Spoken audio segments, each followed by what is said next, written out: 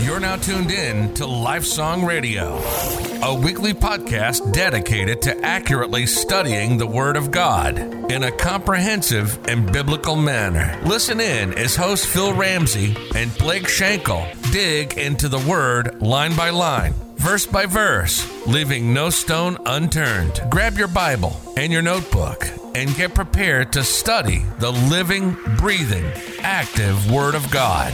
Now, here are your hosts of Lifesong Radio.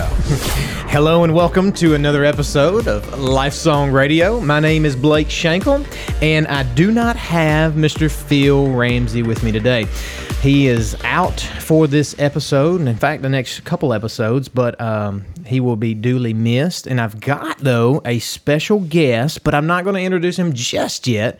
I'm going to hold off, but you'll recognize the dulcet tones of this person here in just a few minutes. But nevertheless, I want to thank you for listening. I want to thank you to all our listeners each and every week. Thank you for those that reach out and via email and those via text. We just thank you so much for being able to listen to this ministry. So thankful for the opportunity to be able to do this. We also want to ask that you go to the Christian podcast community, download that at your favorite podcast app, if you will. You can download that, and you've got 40 or something Christian podcast that you can listen to daily. So I ask that you go to that. Man, it's such a good resource, and these people have been vetted, and it's so good to be able to hear these other Christian podcasters. But with that, no further ado, I want to introduce a man that you have known, you've heard before on this radio station. He's a good friend of mine. He lives in the West Tennessee area. One Mr. Tom Hammond. Mr. Tom, good to see you. Good to see you. Yes, sir. It's been a while. Man, look at the new digs you're sitting in. I know. I was the last place I was with you. I was waiting for the game warden to come arrest me any second. We have moved up, if you will, right? Mightily. Upscale, I tell you. Yes, since you were with us, we were in my shop. And it did. You're right. It looked like we were at Bass Pro Shop. Yeah, I got to learn some bigger words to do this here. This is nice. Yeah, we've been blessed. We were able to have the studio, and those that are listening, this is just podcast only, but for our TV show and for what we do for Facebook Live and things that we're able to, we have a nice studio. Phil and I, we've tried to decorate, and we've got some. It's good. It's good to be here. It's good to have your own desk to sit at, and your mics are all there. I don't have to literally get the deer carcass out of the room and the decoys. Yes, hang on, guys. Let me move all this stuff, and then we can record. So, but no, man, it is good to see you. Good to have you back. Tell me, just catch me up on what you've been doing lately. Well, we, of course, as you know, we're trying to get a new church off the ground. Yep. In Dyersburg, Tennessee. I've been really busy with that. Also, of course, my second book, Solving the God Puzzle, came out, and of course, I work with Ray Comfort and Todd Friel on those projects, and then Road Trip to Truth. Season 2? Season 2 is coming out now, and we're actually putting the finishing touches on season 3, and we're already talking about what we're going to do for season 4. Several more networks have picked that up. Wow! And it's that has really taken off. I tell you, our youth, you came and actually sat in on some of our on Road Trip to Truth season 1 with our youth going through it, and they were blessed by it. I can tell you, when my daughter comes home, she says, "Dad, when's the second season coming out?"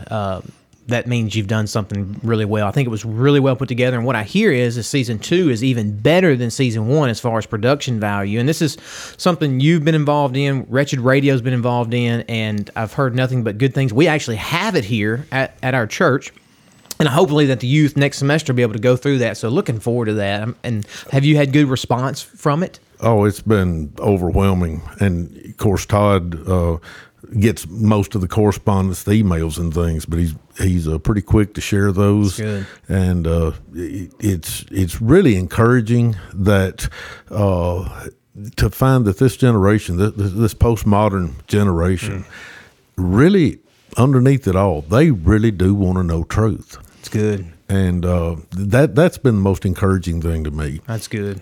That's awesome. Well, so Solving the God Puzzle, you mentioned that. I don't want to skim over that either, but your second big book. Your second, it's actually smaller than your other one, and I like that. It's very nice put together.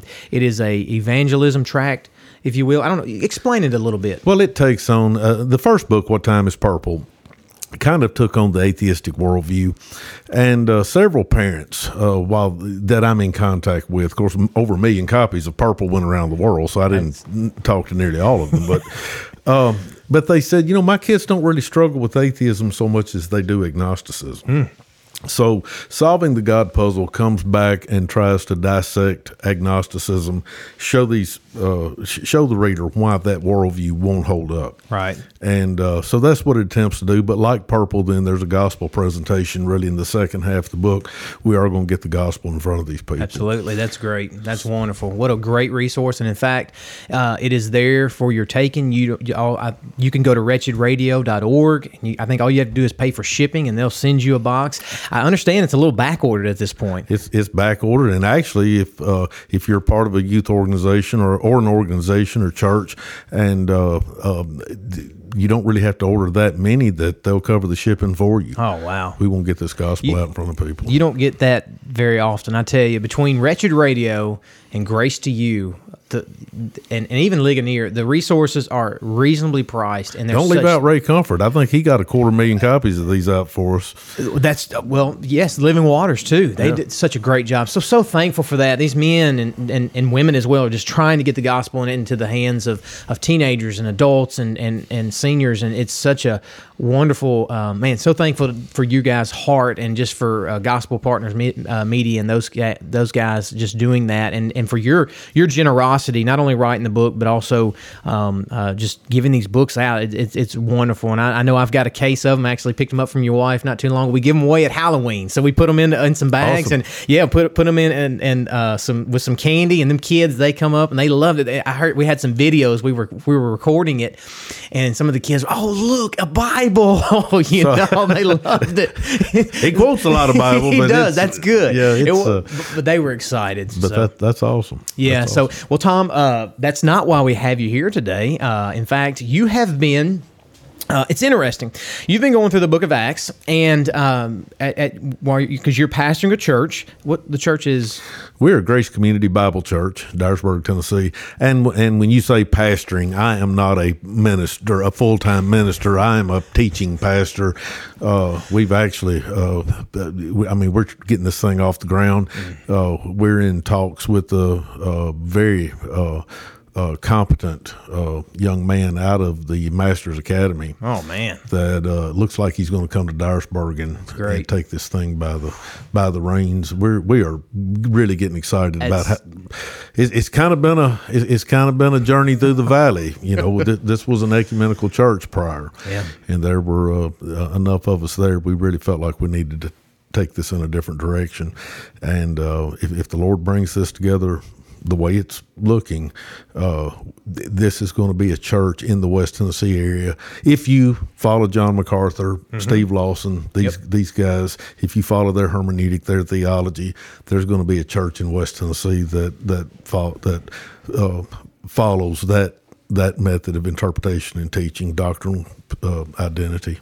Well, that's really good. I know our West Tennessee area, we both live in it, and we are hungering for sound biblical churches that have a good hermeneutic and that and that emphasize doctrine. Absolutely. We've gotten so focused on programs and activities and entertainment even. And I'm not against programs and activities. Sure. It comes across like sometimes we are, but it all has to be rooted in the doctrine, absolutely, in the teachings of the church. Yep. And let's face it, churches are looking at budgets. They're looking at head counts. And they don't want to get into this deeper Bible study a lot of times because they say that won't attract people.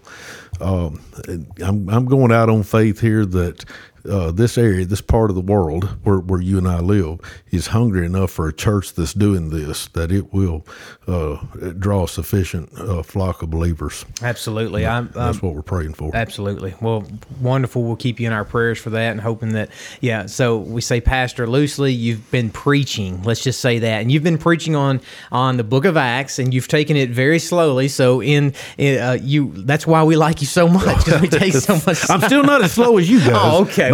We're trying. I mean, I don't know when the last time we've done Romans, but we've had a lot of things. We had a lot of things come up. But nevertheless, you've been in Acts, and I've been following you because you send out a weekly email to several people, special people, right? But you send out a weekly email of your sermon notes, and I watch and I read those, and I really think it's good. And so I wanted to reach out to you. We want to talk about something today that is probably near and dear to most people's heart today. If you are a born-again believer, if you've had any time sitting in a church, you are familiar with this word. But before I get into that, Tom, let me ask you this question. Faith and. For salvation, faith and. What would you put on that? I'm never gonna put anything on that, because the moment we put something on the second side of that phrase, faith and, you're bringing man into it. Yep. And I've seen enough of man, I've seen enough of myself, that anything about salvation that's going to be riding on me or my fellow human cohorts, I'm in trouble. Absolutely. We believe in the solas, the five solas, and one of them is faith alone. Grace alone. We talk about that, and you're right. Is when I hear someone say, faith and, you need to have faith. We hear from the Catholic Church early on. That's what Luther fought and prior to that with Huss and Wycliffe. The Catholic Church was trying to add faith and. They were adding the works. It's still to this day. Absolutely. Their official doctrine is anyone who teaches that salvation is by faith alone is to be accursed. That's still there. And the people who are trying to do this ecumenical thing of trying to get Roman Catholics and the Protestant evangelicals together, it can't work when one of them's doctrine is, by the way, if you're teaching salvation is by grace through faith, you are to be accursed. I don't see how you put on the same jersey. Yep. No, we don't. You're right. And Paul says, if you preach another a gospel in Galatians, may you be anathema, right? And so one of us is God. We're anathema to them. They're anathema to us. Somebody's got to get it right. Somebody's wrong, someone's right. And so, well, unfortunately, even in the Protestant evangelical side, there are people who, and I don't mean this in a derogatory way, but sure.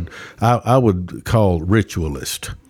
It's faith plus some religious ritual. Yes, it's faith plus some response from the human in some kind of religious activity or something. And I don't mean this in a hateful or mean way. There are some scriptures that they make their case from that, if you don't dig just a little bit deeper, might on the surface appear to back that up.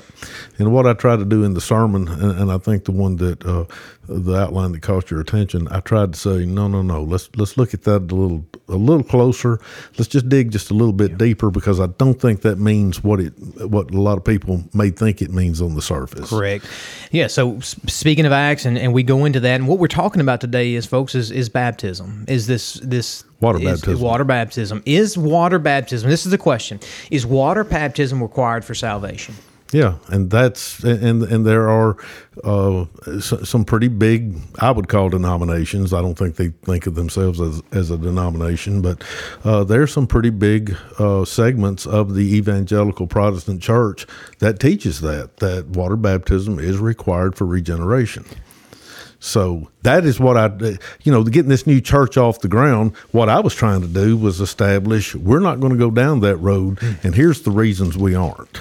I think that's very fair, especially with a newer church, and I think it's very important that they understand that, and I think it's very important that we understand this today, even in evangelicalism, because it's a lot of times we see this baptism being added on to salvation, and there's so many people we talk to is yes, I've been baptized.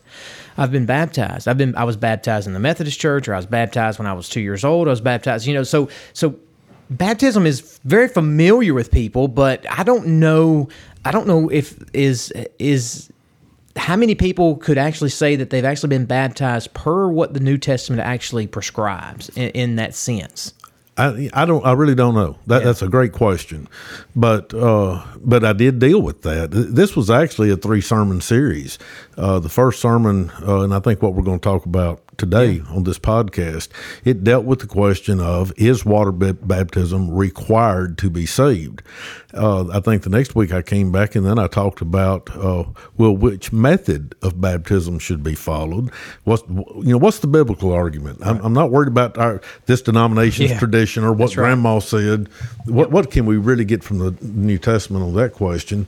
And then I came back in the last one and dealt with the technical terms, paedo baptism, but we know it as infant baptism.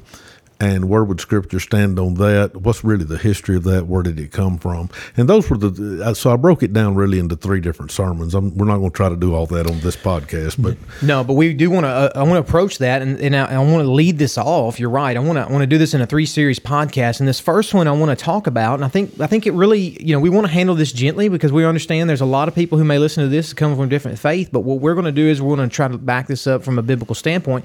But you've been in Acts, and let's just read the verse real quick of what may cause people to say why baptism needs to be part of salvation. Yeah, and they've got other texts besides this. Sure, but this is one of the main ones. It's in Acts 2. It's in the first sermon that was ever preached to the church. It's on the day of Pentecost. The church is really just a few minutes old. Yeah, and you go through that whole series of events, what was going on that morning, and this is the first sermon the church ever heard. And when those who were under conviction, they kind of panicked, really, if you read it. They realized what they'd done. They'd killed their Messiah, and they said, what must we do? I mean, it looked hopeless. And Peter came back with an answer in verses 37, 38 in the 2nd chapter. And a lot of people that argued that water baptism is required for salvation will go to what his answer was. Well, let's just read it and let's just see, so that we can see this and what may cause people a little consternation. In let's just start at verse 36 here. And this is Peter. He has been I'm on verse 37. Peter's already preached his sermon. He says, "Now when they heard this, they were pierced to the heart and said to Peter and the rest of the apostles, 'Brethren, what shall we do?'" This is verse 38 of chapter 2. Peter said to them, "Repent, and each of you be baptized in the name of Jesus Christ for the forgiveness of your sins, and you will receive the gift of the Holy Spirit." Yeah, I mean, baptism is required for salvation, Tom. That's what Peter says. That's what it would look like.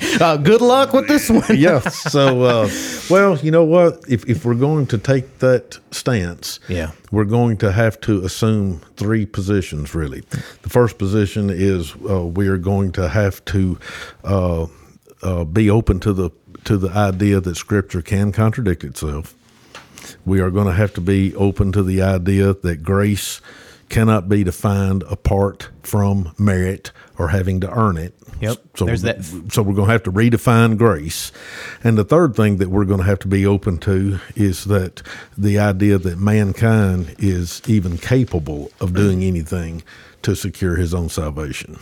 So those are 3 things. If the first thing we're going to have to say is, okay, if we're going to argue from Acts 2:38 that water baptism is required for salvation, those are 3 things that we're going to have to be open-minded about to even begin. Right.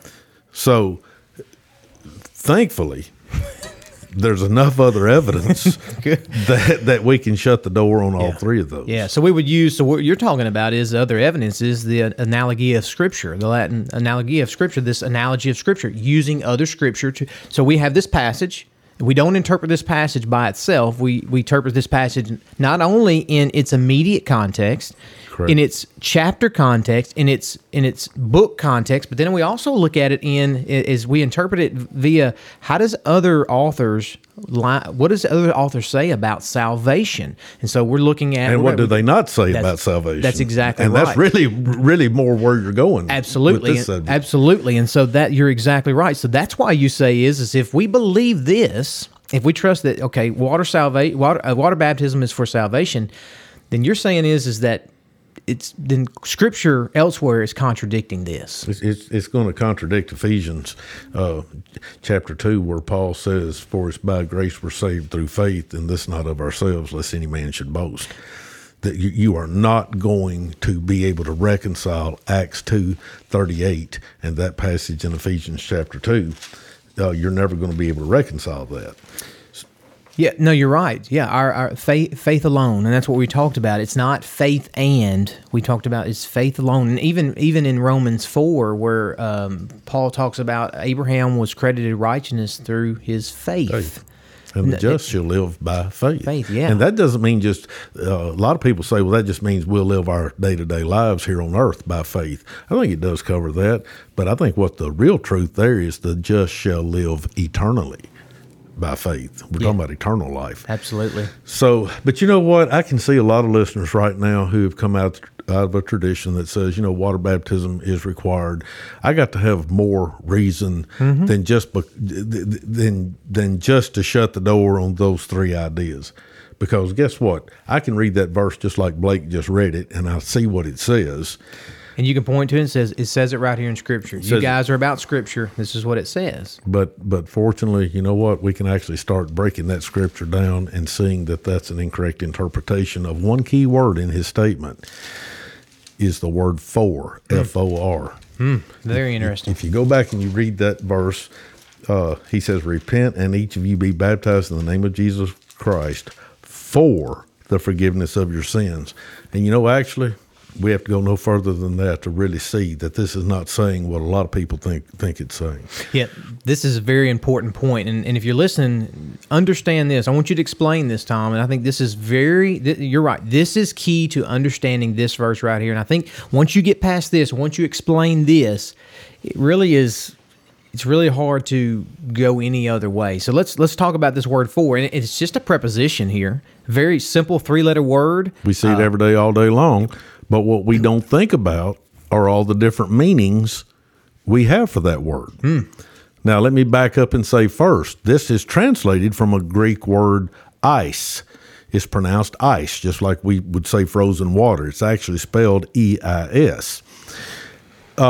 Ice works in Greek the same way for does in English. It's got a lot of different applications, and it's got a lot of different meanings that people, it's so subtle that we use the word for, and we don't even think about the definition we're using in any given context just because we're so used to the word. Yep. But I'm going to give you an example of what I'm talking about. Okay. There are 3 ways that we use the word for, F-O-R. We use the word, it means in order to obtain. Okay. Here's, I was in the fertilizer business for a long time, agriculture fertilizer. Right. And I would tell a farmer, put down a lot of nitrogen for a good corn crop. Use a lot of nitrogen for a good corn yield. In other words, use a lot of fertilizer in order to obtain a good corn yield.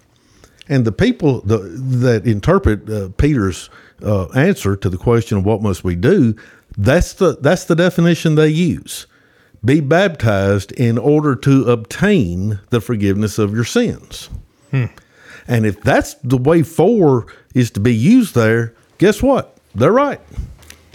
Water baptism is required. Yep. But wait a minute. There's all kinds of different ways we use the word for. Let me give you another example. A doctor says to you, Blake, take 2 aspirin for a headache. Now, is he telling you take 2 aspirin in order to obtain a headache? No. He's saying take 2 aspirin because you already have a headache. That's interesting. That's very interesting. Okay. So we're starting to, so we can see that, so because of or as a result of, for can mean that. So now for means Peter could very well be saying, be baptized because of the forgiveness of your sin. Okay. All right. Okay. So you said it's a third one as well. There's a third one. It can also mean with regard to. An example of that would be, I hope this podcast is really good for clarity's sake. I hope you and I teach a good lesson tonight for the sake of understanding, for the sake of clarity. We could also interpret 4 in Acts 2:38 to say that. In other words, be baptized for forgiveness' sake. Mm-hmm. Mm-hmm. But yes, much more closer to the because of. Now let's go back to the 3 things we had to open the door to. Okay. If we're going to interpret Acts 2:38 to mean you have to be water baptized to be saved, we said we've got to open the door to that Scripture can contradict itself. We've got to be open to the idea that grace is not really grace, and we've got to be open to the idea that man can do something to save himself. Wait a minute. I've just come up with 2 legitimate definitions of the word "for" that keeps us from having to be open-minded to any of that. That's right. That's right. The definition that you talked about, that second one, actually gets you out of that pickle in which it would contradict Scripture. So now let's go back to now when Peter, instead of reading it, Peter is saying, be baptized in order to obtain the forgiveness of your sin. We can just as easily, and eis in Greek allows you to do the same thing. Peter is saying, be baptized because you have already obtained the forgiveness of your sin. Just like a doctor says, take 2 aspirin for a headache. You've already got the headache. Well, so let's just keep going with this time is, well, how do you know which one is right? I'm going to start with the premise Scripture cannot contradict Scripture. And we have to come with that presupposition, do we not? Well, we do. There's actually arguments to back up why we can do that too. But just for the sake of this podcast, we're going to start with the premise: Scripture cannot contradict Scripture. Then I can go to a lot of other places in Scripture. This word "eis." You ready for this? Uh-huh. It's used almost 1,800 times in the New Testament alone. I think Paul uses the majority of it. Paul loves this word. Paul uses the majority of it, but it actually it shows up. If you want the exact numbers, 1,774. Good, right? I'm glad you come up with that. Yeah. If you are looking for trivia night, folks, you can put that in your bank. There you go. Make a note of that. But here is, it's translated in a number of ways into our English translations. Eis is not always translated for, F-O-R.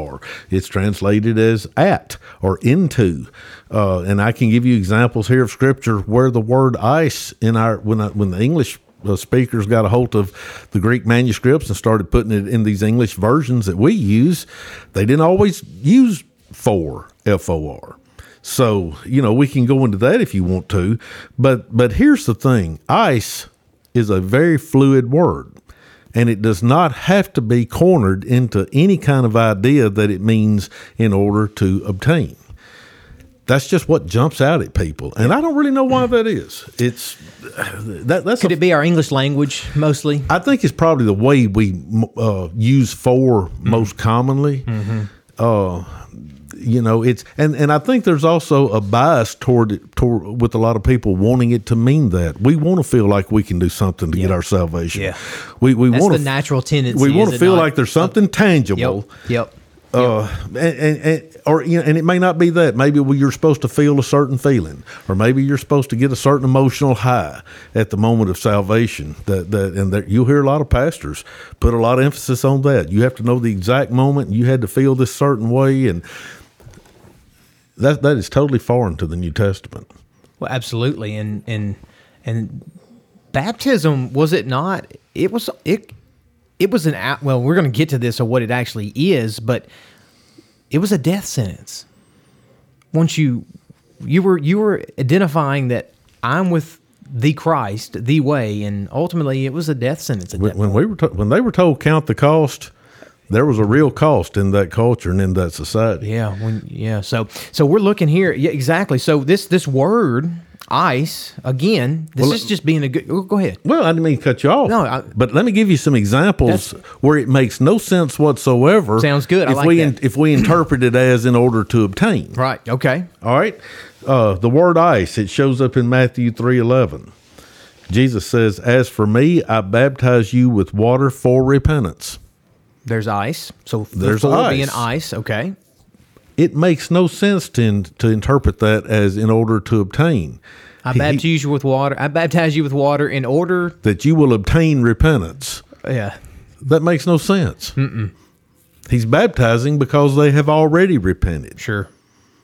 Even those who believe in water regeneration will allow that. Mm-hmm. All right, let me give you another example. 1 Corinthians 10, Paul's going back to the Exodus, the time of Moses. 1 Corinthians 10, verse 2. And he says he's talking about the Israelites coming out of Egypt, and they all were baptized into Moses in the cloud and in the sea. What does that mean? That's ice. Okay. That's ice. Okay. It doesn't even mean in order to obtain in any context there, but it's still the word ice. So ice it has multiple meanings and applications. And there is absolutely zero reason in Acts 2:38 to interpret that as in order to obtain, especially when to do so forces us to allow that Scripture contradicts Scripture.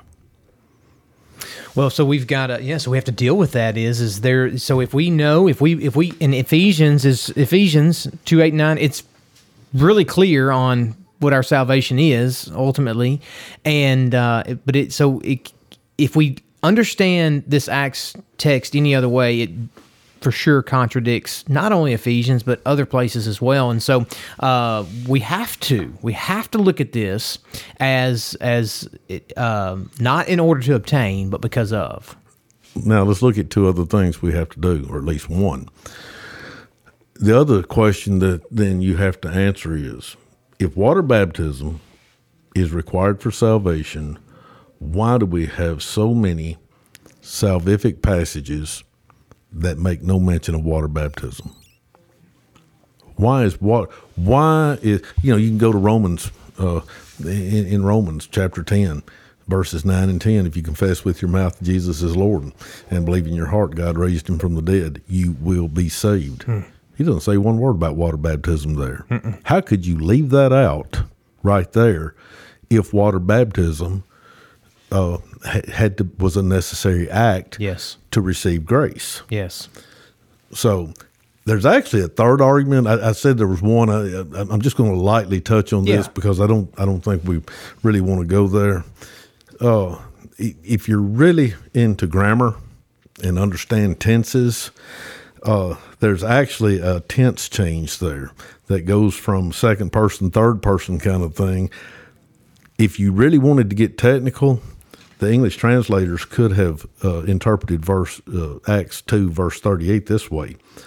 All of you as a group, because that's a plural. The Greek word there is plural. Okay. Talking to his audience. All of you as a group repent for the forgiveness of your sins, and let each one of you, and then it goes to singular, let each one of you individually be baptized in the name of Jesus Christ. That makes perfect sense when we understand what water baptism is all about. I don't think we're going to address that on this podcast. I think you want us to come back and do that on another show. Yeah.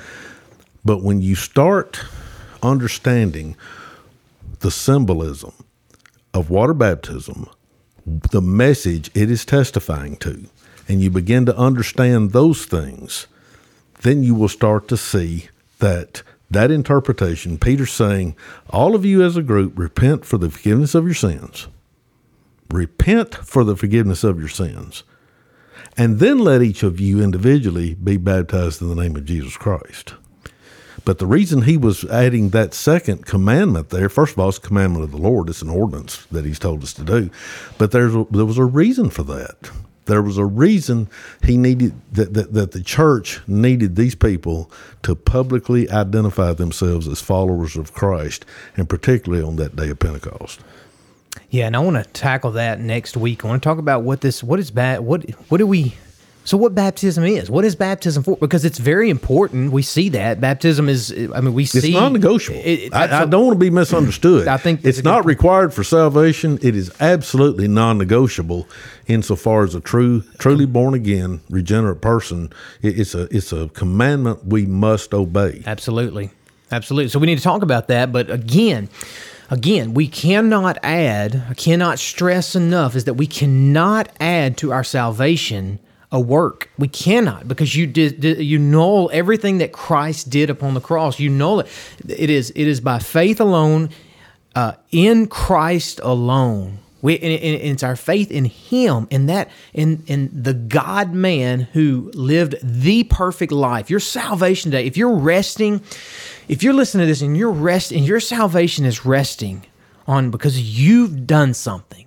If you've offered up penitence, if you've gone to a priest and you've offered that and asked that priest for 90 Hail Marys, if you've gone to and you've been baptized 10 times, if you've been baptized once, but if your faith is not in Christ, you do not have. And what He did. And absolutely, and what He is, what not only what He did on the cross, but how He lived His life, His virgin birth, His resurrection. Our faith has to be in that. That's what we rest. You changed the whole gospel. You changed the entire. I'm not trying to cut you off, but I want to squeeze in one statement, and then I'll get out of your way. Yeah. Where this really hit me, Blake, and it's been a while back, but I have thought about this through the years a lot of times. If there was anything we could do to secure our salvation, what God put Jesus through in that spring of probably AD 33, AD 32, AD 33, what God put Jesus through in that week, if it wasn't necessary, if mankind could have still saved himself apart from that, I could never get that reconciled.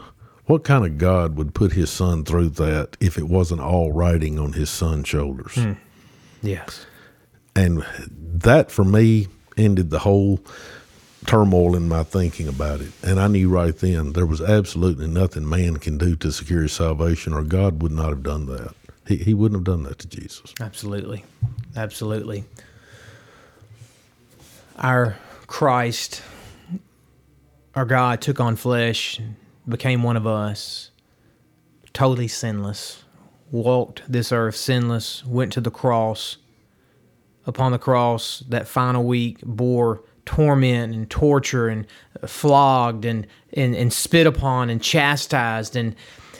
But that wasn't even the worst of it. Christ went to the cross, and upon that cross, God poured out His wrath upon Christ. The wrath that you deserve, Tom, that I deserve, the wrath that, if you're listening today, the wrath that you deserve, if you're in Christ, if you have placed your faith in Christ, in Him alone, not in anything that man has done, not in anything that a priest has done, but if you've placed it in Christ today, He has taken that wrath that you deserve, that eternal punishment that you deserve, He's put it upon Him. And now there's no condemnation. No condemnation. He has given you His righteousness. Baptism can't do that for you. And never will. You can be baptized till you know every tadpole's name in the creek. We're gonna end on that statement right there. That's good. Baptism does not save you, but it's very, very important. And let's talk about that next week. So come back next week and join us for another episode of Life Song Radio. We're going to tackle this issue of water baptism and why it is important. Why did Peter say this here? Because there's a reason he said it. We're going to look at that a little bit more next week. So we'll hope to see you next week for another episode of Life Song Radio. You've been listening to Life Song Radio. You can follow us on Facebook and YouTube. And if you want to continue to study throughout the week, check out the resources available on our website at lifesongradio.com. See you next week for another episode of Life Song Radio.